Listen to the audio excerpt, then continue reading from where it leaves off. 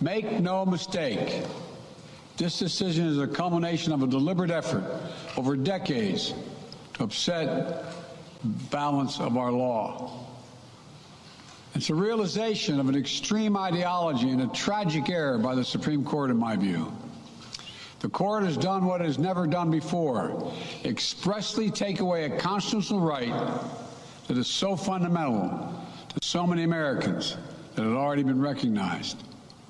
The court's decision to do so will have real and immediate consequences.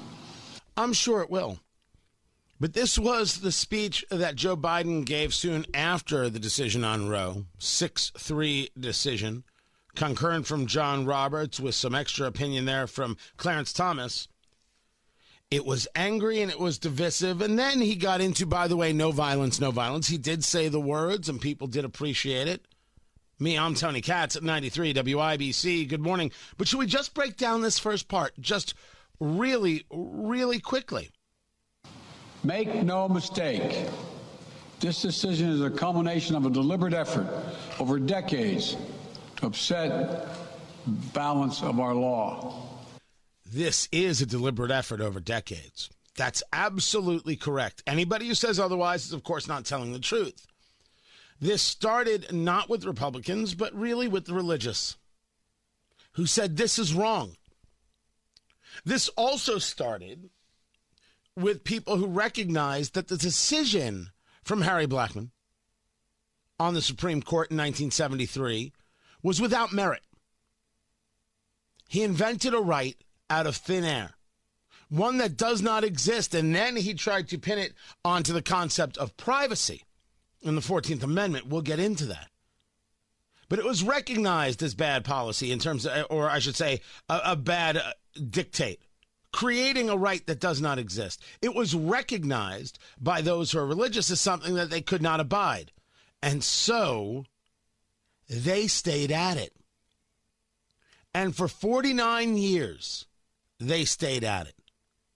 And the political left, instead of saying, well, there it is, there's a Supreme Court, and going about their lives, they poked at the religious right, they attacked the religious right, they sang their abortions, they cheered having multiple abortions, they would scream, I love killing children.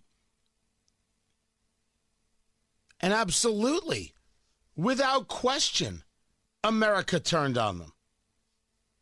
Because their position was simply out of control. This was a video from, I think this is TikTok. You tell me whether you agree with this woman.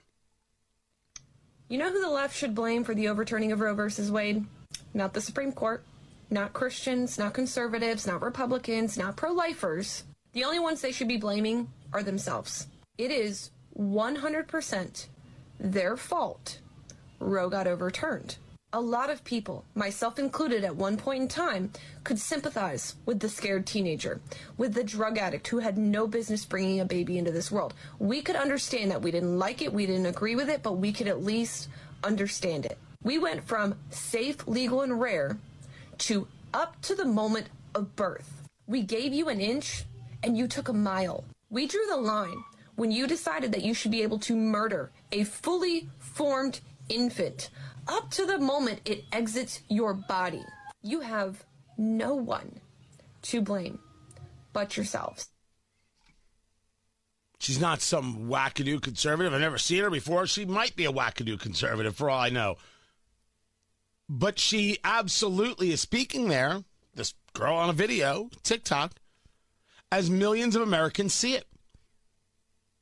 Millions of Americans see it. It wasn't enough to have it safe or legal and rare. It had to be a way of life, and then you turned it into a religion, and that's why you see the reactions that you see over the weekend. I had put together a list of everything I saw. It goes on for forever. Here in Indiana, people rallied at the Capitol. It seemed to go very, very well. In terms of people spoke their mind. That's exactly what they're supposed to do. Exactly what they're supposed to do. They don't like something that happened in their government. They're going to speak out about it. Good. I'm glad they did. They should continue to do so and engage their rights. That's exactly what I would do. It's exactly what you would do. It's exactly what the religious right did, unquestionably. But that was here. It was violent in Portland. It got, the protesters got rough and tumble in New York and Los Angeles. They burned American flags in D.C. 2 people got arrested outside the Supreme Court. There was a lot more violence there. In Arizona, police had to deploy tear gas outside the Arizona Capitol building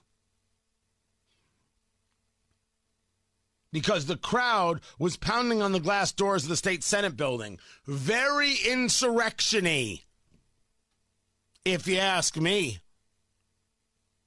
We should kill Supreme Court justices. The court is illegitimate. Oh, the court is illegitimate talk. Whoo! Oh, there's a lot of talk about that. I mean, you heard Representative Ocasio-Cortez chanting illegitimate, didn't you?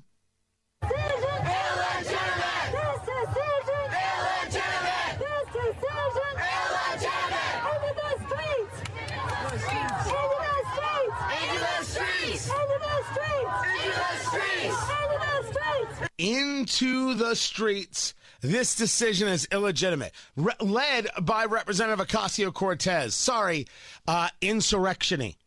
You shouldn't listen to a branch of government? This is the argument?